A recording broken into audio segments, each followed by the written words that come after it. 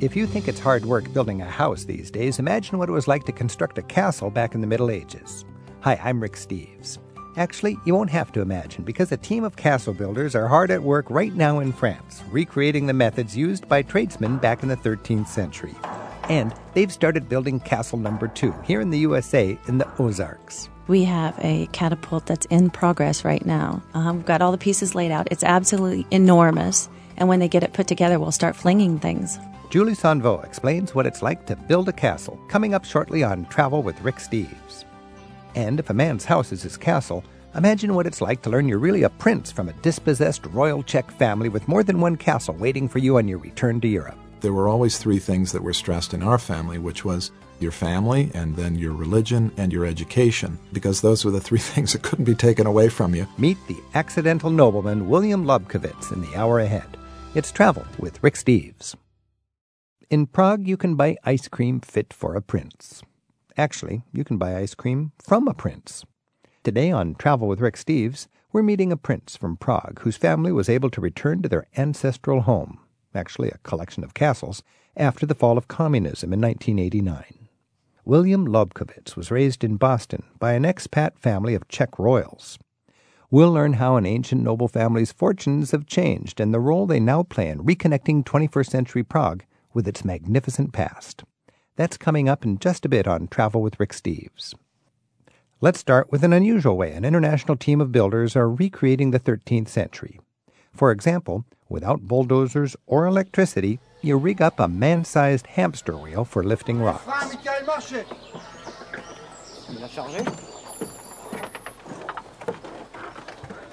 Since 1997, they've been building an elaborate castle at Gédéon in Burgundy by employing the construction methods used in the Middle Ages.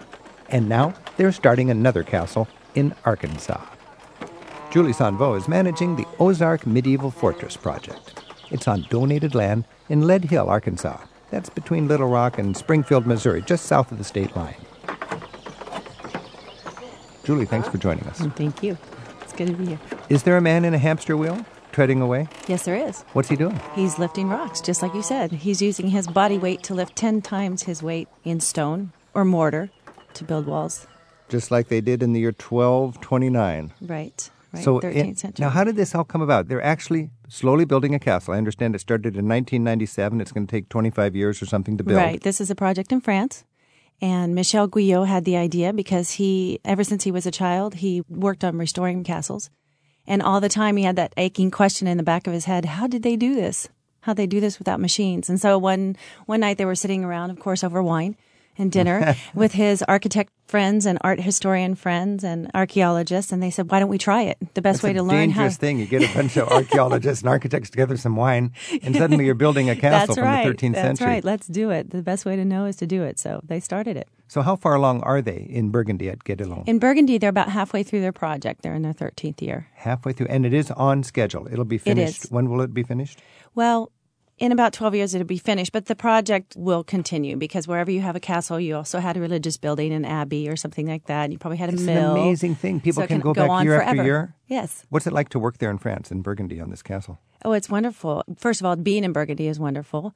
I was a tour guide there for 6 years. It's the whole idea that all these tourists come to see this that gives it the financial basis to continue to grow. Right. It's a self-sustaining project. Now, how did the project leap the Atlantic and a parallel project start up in Arkansas, just, 20 or 25 miles south of Branson, Missouri? Well, Michel met someone who was living in Lead Hill, Arkansas, who had some land, and he went to France, and he saw Michel's projects in France. His name is Jean-Marc Mirat. And he wrote a letter to Michel and said there's a lot of Americans don't even have passports to travel to Europe and would never be able to see something like this because in Europe you see medieval structures all over the place. He's an architect or something, the guy in Arkansas, Jean-Marc? No. Just a tourist? No, just a person. With some land. Right. So he gets inspired by this project in Burgundy, and he thinks a lot of people in the United States don't have a passport, can't get over to France and check this out. Let's build it in Arkansas. That's right. Let's do it here. And how's that project going?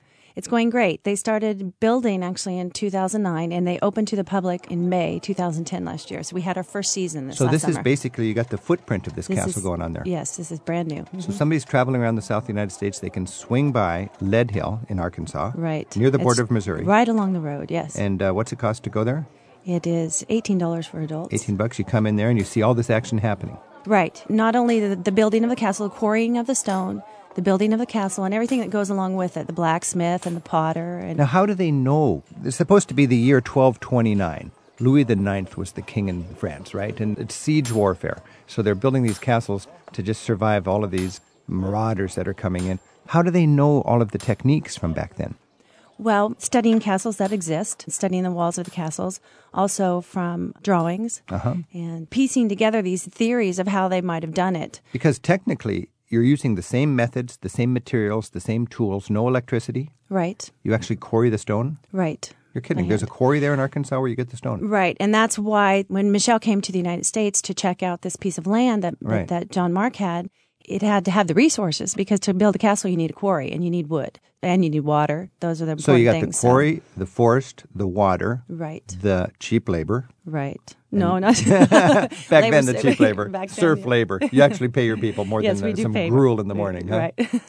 You know, we see castles all over the place, but they're done and they're pretty dead. This is a living project. Take us through, Julie, when you go to this site, whether it's in Arkansas or in Burgundy in France.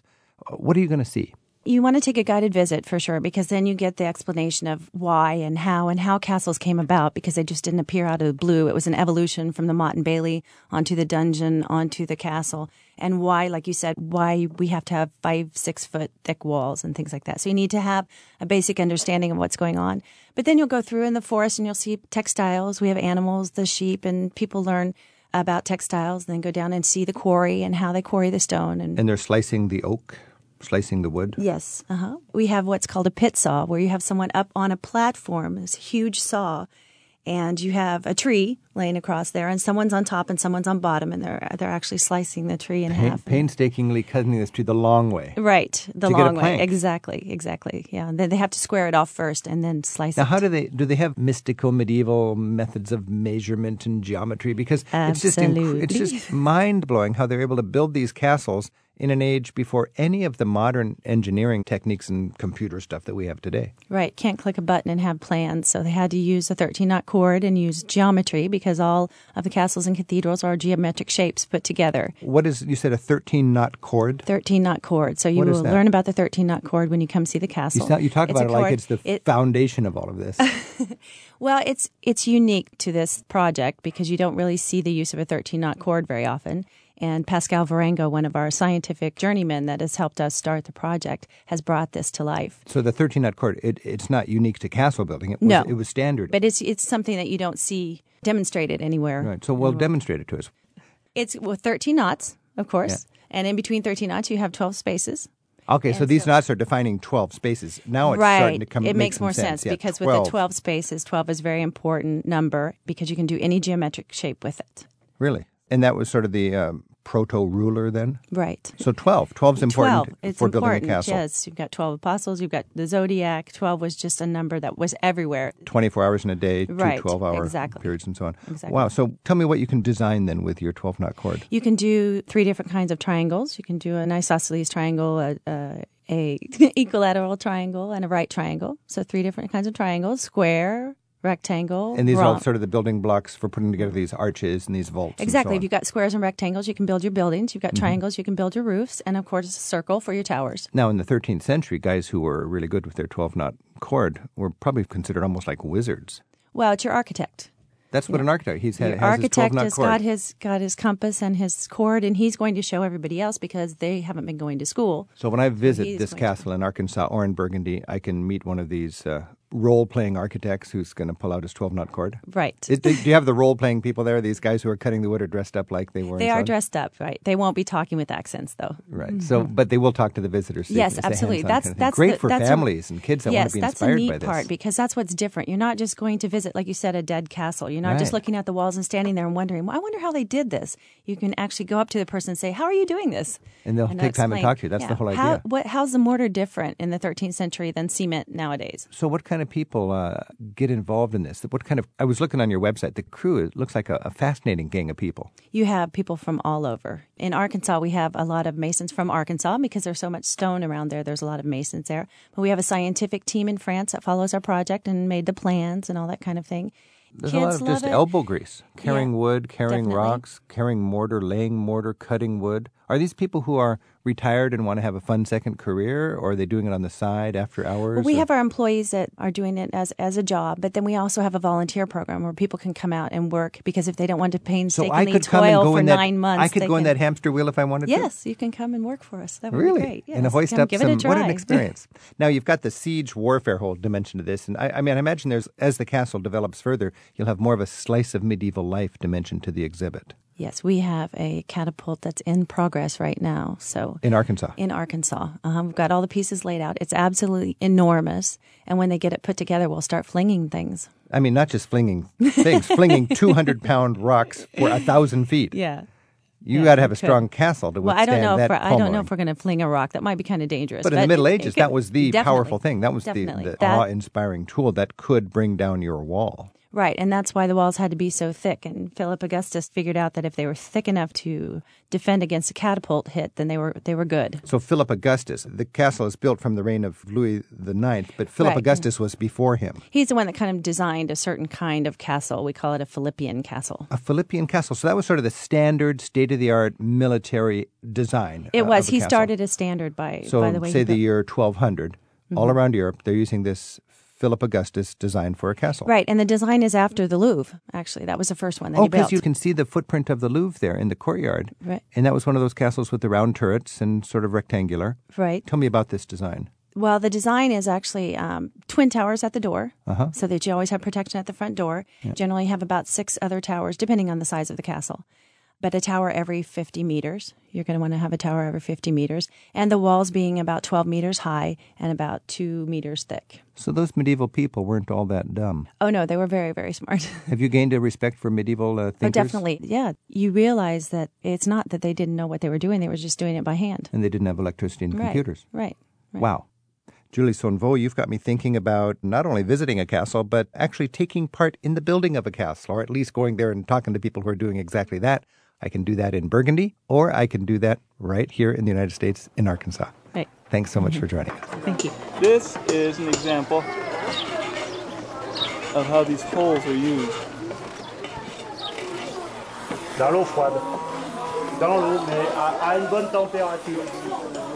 Bon, là, il faut que je l'amène au The Ozark Medieval Fortress is voted one of the top 10 attractions in the state of Arkansas in a recent poll.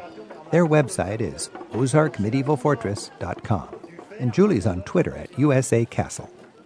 En vous remerciant, bonnes gens, en l'honneur du Saint-Sacrement, bonnes gens, allez vous coucher, et nous irons ailleurs chanter. La la la la la la la la la la la la la la la la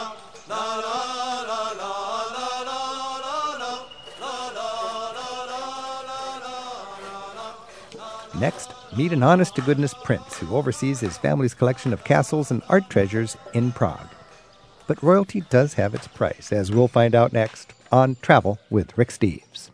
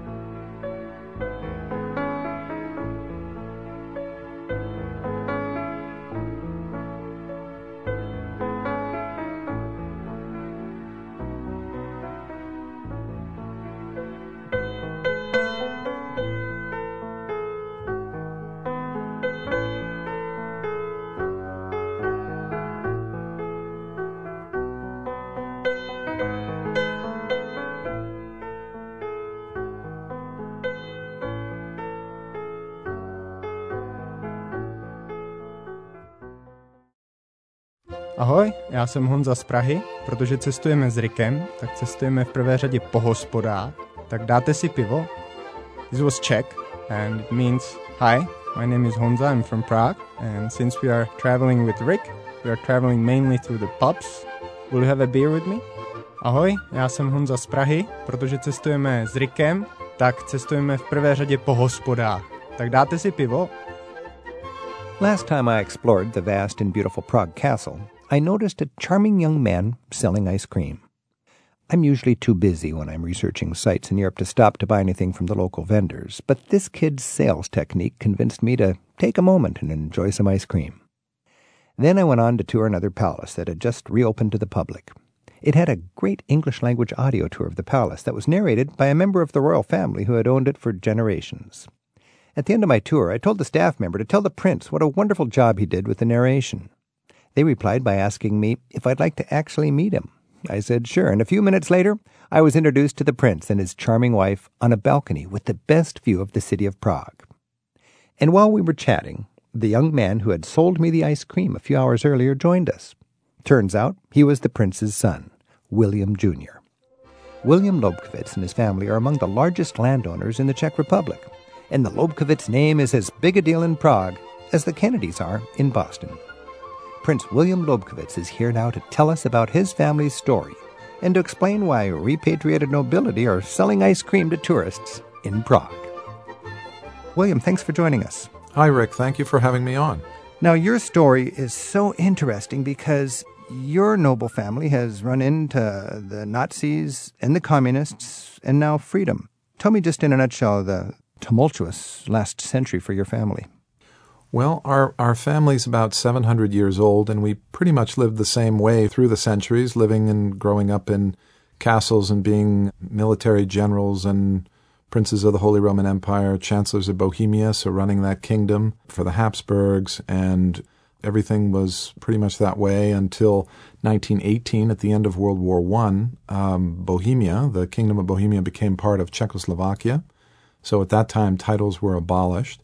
And my grandfather became really a Republican patriot and eventually joined the government, became the first secretary and then the ambassador to Great Britain during World War II, and married an English woman. And in 1939, the Nazis came and changed everybody's life around the world, including ours, by invading Czechoslovakia. My grandmother had actually been on a train on her way to London just a few days before the Nazi invasion in March of 1939.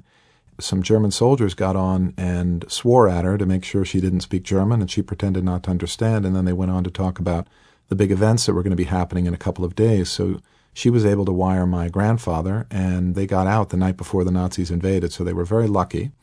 Got to England, and my dad and his brothers were sent over with most kids around the Battle of Britain because it looked like the Germans were going to invade. Ended up in Boston. An amazing woman called Sylvia Warren took them into her house. She was bringing refugee children from all over Europe out of her pocket and placing them in families around the Boston area. At the end of the war, preparing to come back, and then my grandfather was in the country again, not with the family yet, and then the communists came in 1948, and things ended again. My grandfather was caught there. Again, my grandmother, with a wonderful story by checking into the hospital in London with the help of the American and British ambassadors, set up a ruse where she pretended to be dying, and the new communist ministers came to look at her and said, okay, I guess she's dying. My grandfather got a 2-day pass to leave the country because the borders were closed, basically to just go with his hat and his coat, bury his wife, and come back, and got out. So he was really very fortunate to get out, and they ended up in the Boston area, hence my accent. This is where I'm born and raised, from this wonderful woman, Sylvia Warren, who took in the grandparents as well, and that's how we settled in the United States until 1989, when the world changed for a lot of people, including us in Central and Eastern Europe, with the end of communism. Give me a sense of the extent of your family's holdings before the Nazis took over. Well, before World War I, there was something like 13 or 15 castles, large holdings of land, forestry. I mean, you name it. There were wineries, spas. There were 5 breweries in the family. There were coal mines. There were, agricultural estates. There were sawmills. Okay, so basically lots of holdings, and then in 1939, essentially everything is taken by the Nazis. 1945, you get it back. 1948, the communists come in, take it again. And then you're just living a life like you're going to be in exile for the rest of your times because there's no indication that Czechoslovakia will win its freedom. Suddenly, you're watching TV in 1989 and there's big news. Yeah, we're watching the TV in our house. We'll never forget it. We were all watching as these East German refugees were seeking political asylum in the West German embassy in Prague.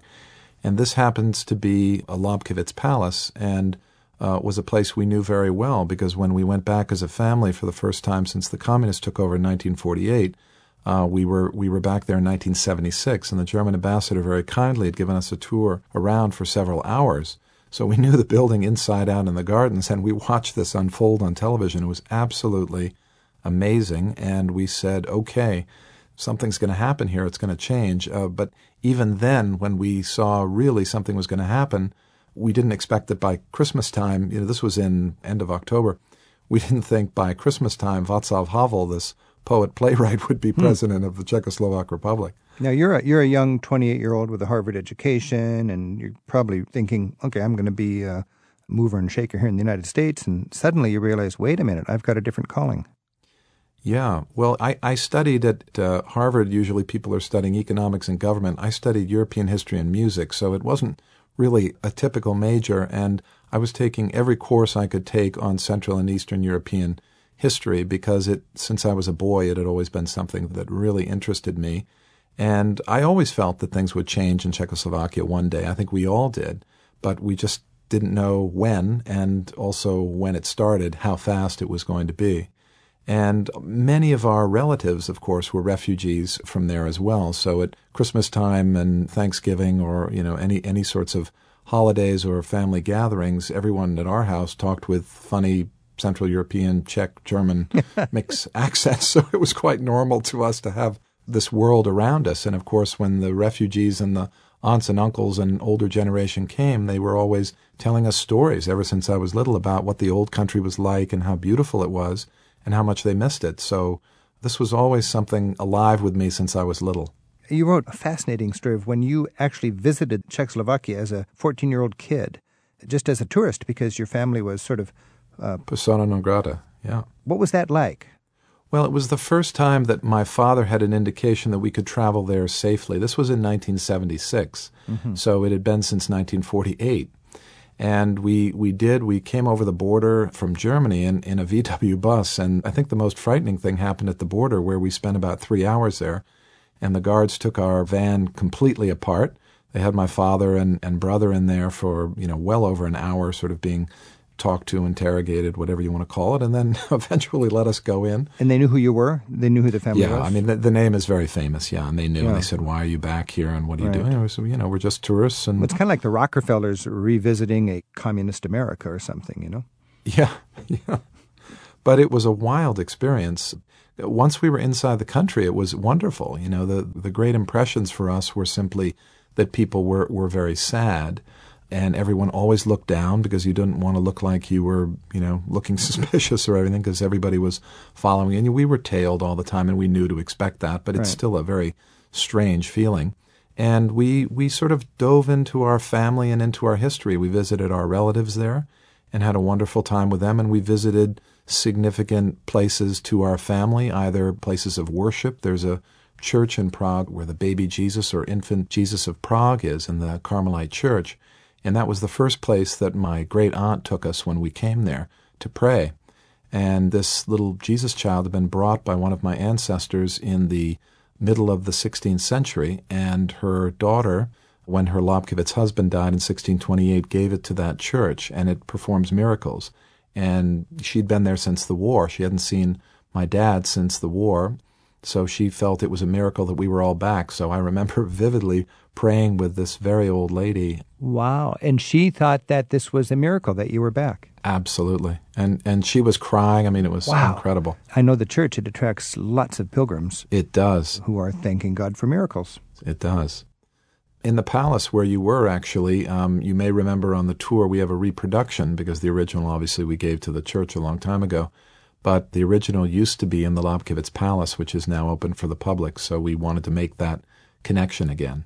Now, this is interesting because you're a noble family with all sorts of art treasures and cultural treasures, and you felt it was better for that to go back to that church rather than stay in one of your palaces. It seems like you take it as a serious responsibility, the stewardship dimension of owning all of this important stuff for the Czech people. Well, we do very much. I mean, when we went back there, we made a decision at the very beginning, which was that we were going to open our collections for the public. And the collections are huge. That's far and away the biggest part of the patrimony that was returned to us. So there are tens of thousands of movable objects. I mean, everything that filled these 13, 15 castles before World War II. We gathered from over 100 locations around the country. So there are paintings, furniture, everything you can imagine, decorative arts, as well as a huge family library. There's a 65,000 book library. There's an enormous family archives that's completely intact. In fact, we just moved it about a month ago out of the state storage facilities, and that's our next big project. But in that alone, there are millions of pieces of paper, autograph scores of Beethoven and of Mozart, letters from Rudolph II, to the emperor, to our family, raising us to princes, and all sorts of really interesting things. And that's what makes our collection so important, because they're a holistic collection. They're the archives, the library, the prints, the graphics, the 10,000 musical scores, and all of these objects. They're still intact, and that's quite unusual because there was so much damage either in World War II or after, and things that were lost. And I think that's what makes our collection so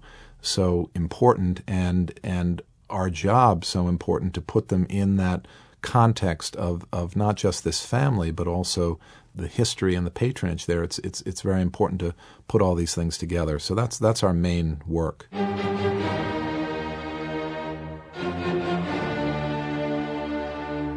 I'm Rick Steves. This is Travel with Rick Steves. We're speaking with William Lobkowitz, technically Prince William Lobkowitz of the Czech Republic.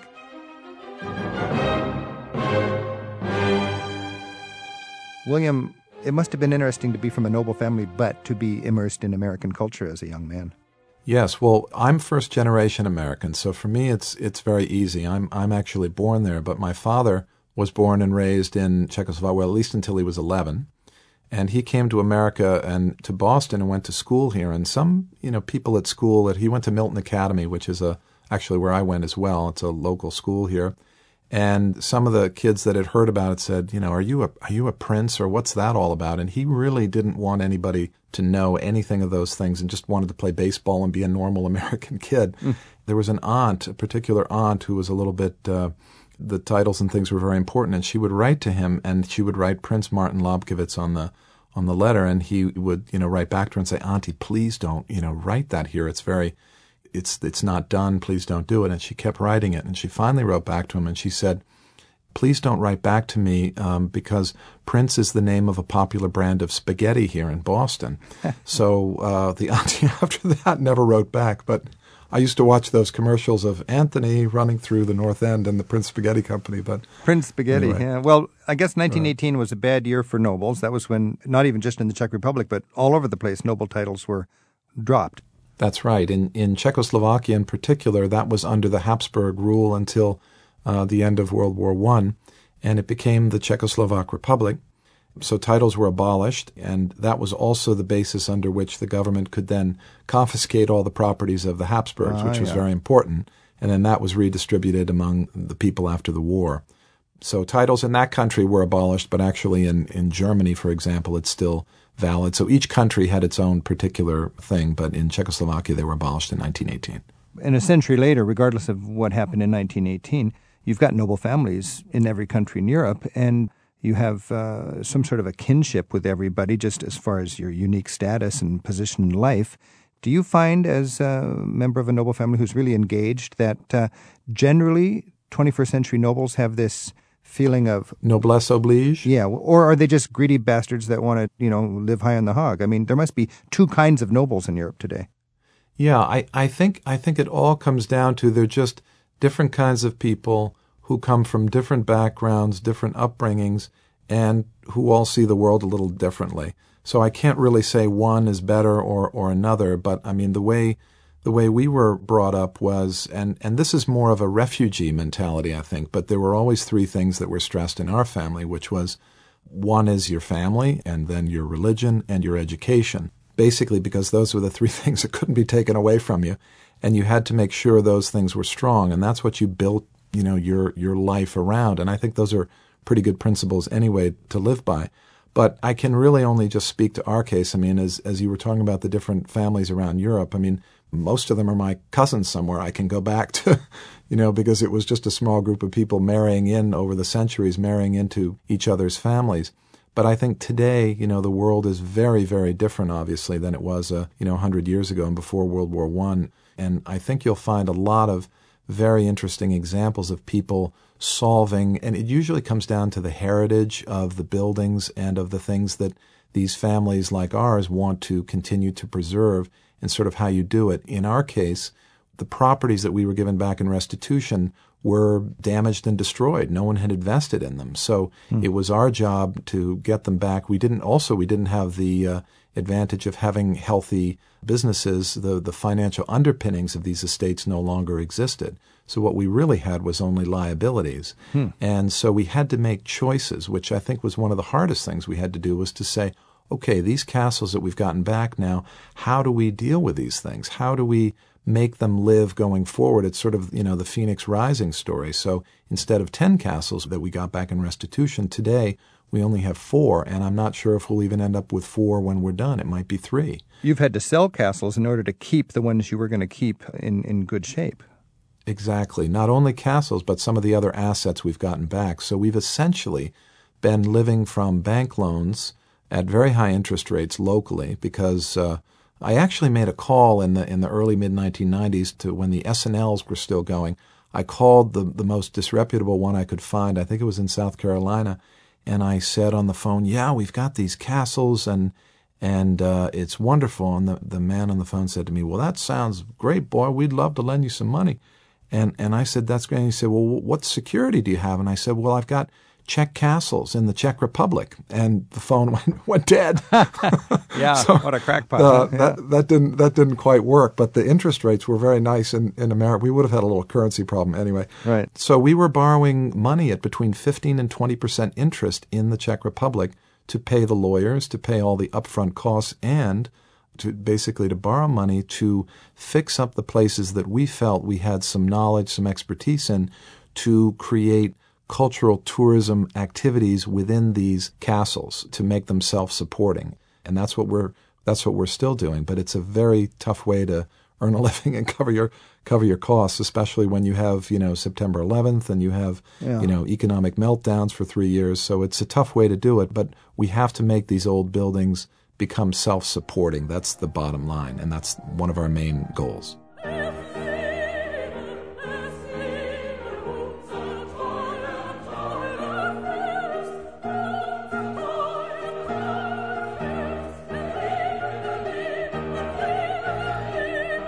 We'll continue with William Lobkowitz in just a moment as we learn what it's like to live as Bohemian royalty in 21st century Europe. It's Travel with Rick Steves.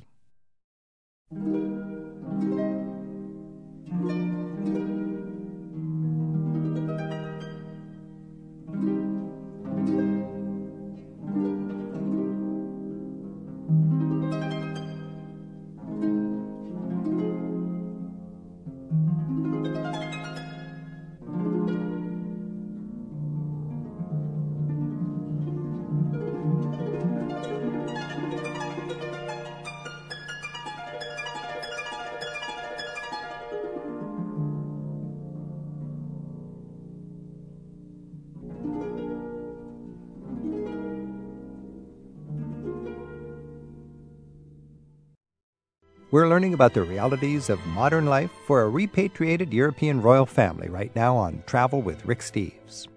Our guest is Prince William Lobkowitz. His family lost their titles in 1918, and they were forced to leave Czechoslovakia when the communists took over after World War II. He returned to Prague when things opened up again after 1989. But we're finding out that this Prince William doesn't live much like his English counterpart, surrounded by opulence and staff. And there's no unlimited bank account either. When you think about the Czech Republic, that's a relatively small nation in Europe, and then historically your family was more tied in with the Kingdom of Bohemia, wasn't it? Do you think of yourself as primarily Bohemian, or is it Czech? It's actually the same. It's a little bit the analogy of Vienna and Austria. Vienna was the capital of Europe when it was the Austro-Hungarian Empire under the Holy Roman Empire. in the same way the Kingdom of Bohemia is now, it's incorporated into the Czech Republic, but nation states are only 100, 150 years old. Right. So everything was done in sort of kingdom. So we're definitely Bohemians, and the Czechs inhabited Bohemia. So it's one and the same, in fact. A lot of Americans, when they heard the word Bohemian, they think of drunkards in Paris, right? Beatniks and all sorts. You're from a land called Bohemia, which has nothing to do with the Bohemian avant-garde outside of Paris back in the early last century or something like that. I'm speaking with Prince William Lobkowitz. William is working very hard to steward his vast holdings for the Czech people. To learn more about his organization, Lobkowitz-collections.org, LOBKOWICZ-collections.org. William's parents founded and are instrumental in working with the American Friends for the Preservation of Czech Culture, AFPCC. Did I get all that right, William? That's absolutely right. It's a U.S. 501c3. It's a federally tax-exempt nonprofit, and its goal is to promote Czech culture. And it was set up by my parents in the early 1990s, and that's been the main sort of American vehicle to tell people about the Czech Republic and hopefully get them involved in some of the things we're doing. Are there other counterparts of yours in other countries who are in a similar state and a similar sort of financial struggles that can empathize with your struggle better than other people? Yeah, there's certainly people that can empathize. As I said, I think each family has its own different situation. Some have other resources that they can bring to bear to raise funds to do the things that they need to do. Very often that's the case. Mm-hmm. In the Czech Republic, some of our other cousins that have gotten things back have also had to deal with some very challenging issues.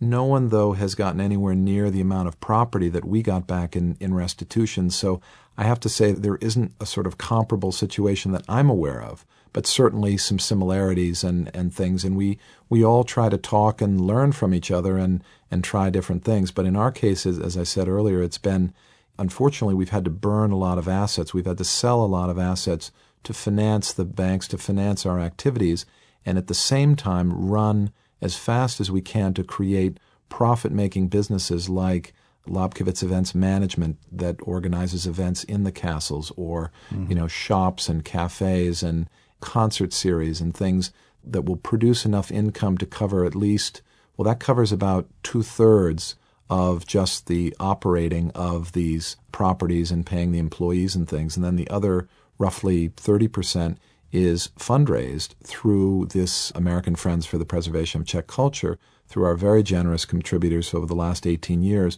that allow us to open the collections for the public on a permanent basis. So it's a for-profit and the nonprofit combination, but one cannot function without the other. That's our particular model.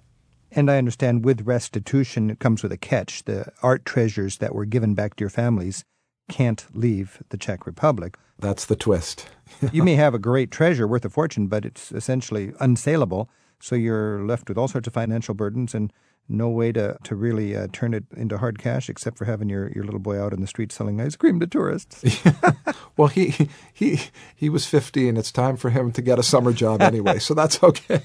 All right. I can keep my eye on him out there. But yes, that's true with the art. It can't leave the country, and it's the specific laws in the Czech Republic and other countries. People would make an argument to say, okay, let's sell this painting and raise X million dollars, but with the proceeds, we'll endow a foundation or endow, the rest of the collections to preserve and protect them. We're unfortunately not able to do that, and we're also legally responsible, so nothing can happen to the collections, otherwise we get into some trouble as well. So we have to find creative ways to make the collections work for us, to try to do it in an elegant and appropriate way, but also to make it accessible for people who want to visit these places and they want to see some things and they want to get up close and almost touch things. And we also want to make it very personal, because I think that's what will bring people to our museums and make it very good customer service and very interesting things for them to do and pleasant experiences. So that's a lot of what we're doing as well. So we've got this concept all over Europe of noble families with lots of land and palaces, but with huge taxes, with limits on what they can sell, with lots of overhead and maintenance, and a feeling of obligation for the stewardship of their treasures. And we have that impoverished nobility scenario that takes some creativity to get over. William, I love the ethic that your parents taught you. What, again, were the three values that they would instill in you when you were a child growing up in a noble family? It's about your family, and then your religion and your education. The idea being for the refugees that those are the three things that no one can ever take away from you. And noble families have lived a lot in great palaces, and they've also lived a lot as refugees when they have to flee the country for various reasons. Absolutely right. You know, when you think about the responsibility that comes with, being the steward of these cultural treasures, it's both a blessing and a burden. Can you make the case that noble families are actually better at maintaining a country's heritage than state institutions? What's your take on that? We come from an old noble family, but I think it's more about who has it in their heart to take care of something. If someone has a real history and a connection to something, in my opinion, they're going to make a bigger effort. A state institution caring for our collections, well, we watched for 40 years. Now, this was communism, but a state institution will not have that personal connection to the items and be able to tell the stories in the same way. And our family's probably a good example in that any business person who would come and see what we're doing would say, "Are you crazy getting involved in all of these things?" And what it really means, though, is we have a 700-year family history. And we see that as very important to carry on another 700 years. So we want to preserve the buildings, as many of them as we can, but we want to especially preserve and protect these wonderful collections that took centuries to put together. And our challenge is to find a creative way to do that. We are custodians and we are managers. We are not really owners in the way that my grandfather, and even in my father's time in the 1930s, the Peter Bruegel the Elder haymaking painting, or the two beautiful Canaletto views of London, or the Beethoven manuscripts and scores, which had been dedicated to the Seventh Prince Lobkowitz, the Eroica, and the Fifth and Sixth Symphonies. These were dedicated to my ancestors, pretty much bankrupted the Seventh Prince with all the work he did. But all of these things are very important. And so today, our job really is to find a way to make these things. What's new is that we're making them available to the public. And that's very rewarding because we can connect them with a lot of different institutions around the world. We have the great advantage of having technology that can do things that we could never do before. And so we have great educational possibilities, international loan things that we can do, educational programs. We can inspire young people. We can inspire older people to get involved in different things. We can connect our libraries, our archives, our collections with people who can then come and say, "Look, I know something about this painting or that painting," and then we can take that information from a scholar that we allow to study and we can put it into the guide text, and then that can be presented to the public. So anybody coming over to visit can know more about a Beethoven manuscript or more about a Velázquez painting because we've made them available and connected with people. So I think it's a lot about connecting, and it's a lot about stewardship of the collections today rather than being a prince and living in a castle. We live in a rented apartment. We always have for the 20 years we've lived there. So we're not very grand in that way, but we have a huge responsibility. But we also have the greatest jobs in the world. I mean, every day I can walk into the Lobkowitz Palace and I can look at Beethoven's Fifth Symphony, which was dedicated to my ancestor right above it, and I put the audio guide on and I listen to the music. I'm inspired for several days right there. It's a great privilege to do it. And when you listen to that, you know that your great-great-great-grandfather gave Beethoven pocket money so he could do his work. That's right. That was for 21 years. The Seventh Prince was giving an annuity to Beethoven. Amazing. And the main thing, and his great claim to fame, was really that he gave Beethoven the ability to write music for music's sake. Not write music as, let's say, Haydn did for the Esterházy family, because that was the music that patron preferred to hear. What he did was he said, "Beethoven, do your thing. Here's money to support yourself, but write beautiful music." And I think that was his great contribution. But it's really about thinking about these collections, and there's nothing that gives us more joy and pleasure than to have someone come through and say, "That was the highlight of my trip to Prague," or "You've opened a new world for me," or "You've inspired our child to continue, with cello and wanting to be a professional," or whatever it is. I think that's what all these collections are about and why we do it every day and why our whole family's involved in it. Wow. William Lobkowitz, best wishes with the blessing or the burden of being a steward of such a huge part of the patrimony of the Czech people. Thanks for being with us today. Thank you very much, Rick. If the questions let me hear that I'm who I was born to be. I am who I was born to be. I'm Rick Steves. This is Travel with Rick Steves. I want to talk castles. For 30 years, I've been climbing through castles like a little kid, ever since I was a little kid. And when you're traveling through Europe and in much of the world, when you find these castles, they're just filled with memories from the past. And if you can resurrect those ruins, and if you can understand the whole culture behind the castles and the economy and the struggles of people 1,000 years ago, if you can look at the armor and see the nicks on the helmet and imagine there was a man's head in that helmet when that nick was made, it just brings it to life.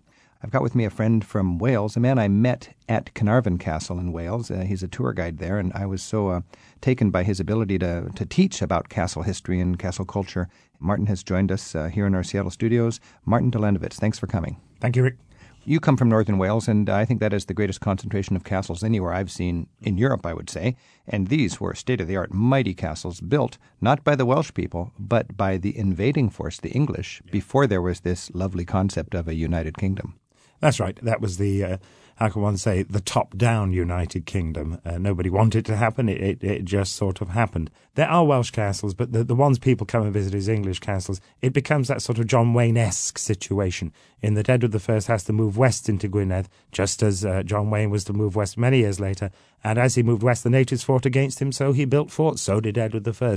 Then, from back east, that we in Wales tend to call England, came settlers, and they lived in those walled towns around the castles, the boroughs, and they were true pioneer settlers in what to them was a medieval frontier. Outside were the hostiles, were the natives, the Welsh. Very similar to the American conquering of the West inhabited by Indians or Native Americans. Yeah. You have the garrison towns within walls, fortified by a castle, and it could be stocked by sea. These are along the coastline. Yeah. And these were English settlers going into the wild and woolly valleys of Wales. Yeah, and it's very much like the conquest of North America in that a century later, all was fine. Yeah, there was none of that conflict, but the perception at the time, you can watch something like, say, Kevin Costner Dancing with Wolves and say this is a far better perception of the Native American. It may well be, but at the same time, think of the perception of the Native American that pertained then, and it's much more of the John Wayne perception, isn't it? More of the conflict, savage, and so it was in Wales. What a castle does, and this is what a lot of people don't understand, once you're in a castle, you're safe. Therefore, the one that holds the castle is safe. Anybody that isn't in the castle is not safe. So that's how you control a region. So it doesn't matter whether it's William the Conqueror landing or you are, as it were, the native lord of that area. Your castle becomes the means by which you control the area. Everybody will give you taxes. Everybody will give you money because you're safe in your castle and they're not. And that's all a castle was ever meant to do, protect the people in it. Take me to a castle. It's the year 1400. I'm a rich guy. I've got my castle. What's life like? Well, if you think of a king, I've got so many castles. I'll only visit there every so often. Now, but for the majority of castles, we'd be talking about the vassals, the lessers. That is their home. That is where their family, their household, where they hold their court. And that's a totally different life. But how comfortable it is. If I got state-of-the-art everything, I got money's no object. Do I have running water? Do I have heat? How am I going to be living in this castle? Right, you have running water. If you go to Carnarvon Castle, if you go to Dover Castle, you will see lead plumbing. Lead pipes are fed through the walls. Of course, the water is introduced by hand or by treadmill, but you have running water. You have bathrooms, lavatories, in the forms of guardrobes that can be channeled out, flushed by water. They're fine. Do you flush or does it just fall out? It falls in some, it's flushed with others. Some overhangs that if the seat gave way, you'd fall a long way. Others actually are flushed. Your room that you live in has paints and plaster, stucco, whatever you want to call it, on the wall. Interior decorators travel throughout Europe, good interior decorators, just as they travel throughout the States today. Your furniture is of very good quality. The cloth you wear has been made for you, and you have a very good life. You live high off the hog. Now, people will always say to you, medieval people were shorter. Edward I was 6 feet 4 inches tall. Richard I was over 6 feet tall. Henry VIII was over 6 feet tall. Hugh Carvely was 7 feet tall. He's a contemporary of Edward I. So that as today, you think of the average height of the population of the United States of America, since the end, let us say, of World War II, since the end of the Depression, it's shot up, hasn't it? And if you lived a good life, you were a tall person. So you're a tall person if you're an aristocrat living in a castle. You are dressed well. You have comfortable rooms. Great feasting when there's some occasion somebody visits. I've heard of servants bringing in an entire wooden plank filled for one course. They set it down and they eat that. Yeah. They carry that out and bring in another entire table head to put down on the supporters. What happens is that by, let's just say, the 14th century, the lord is becoming separated from his retinue, so that he is eating in the solar, in his own suite. He's got his own cook, he's got his own kitchen and so on. Whereas the hall, and he'll go to the hall and eat with his retinue on important days, but the hall is where the boys eat. In days gone by, let's think of William the Conqueror coming over, sword in hand, I'm with my boys. Yes, he eats and sleeps with them. And if you look at a castle tower, think of a castle tower. It's a basement where nobody lives, then it's a living floor, maybe another living floor, and then on top there's the roof. Now take that tower, I'm doing it here with my arm, now lie it down, and there you have a medieval hall. The basement is now at one end. There we cook.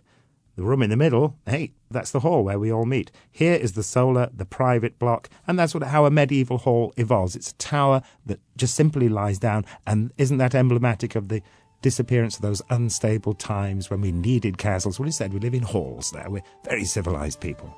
Lots to learn about on these castles, and I think you'll need to go to Wales or to Europe to delve deeper into that. For now, I want to thank Martin Delandowitz for teaching us all a little bit about castles. Martin, thanks so much. Thank you, Rick.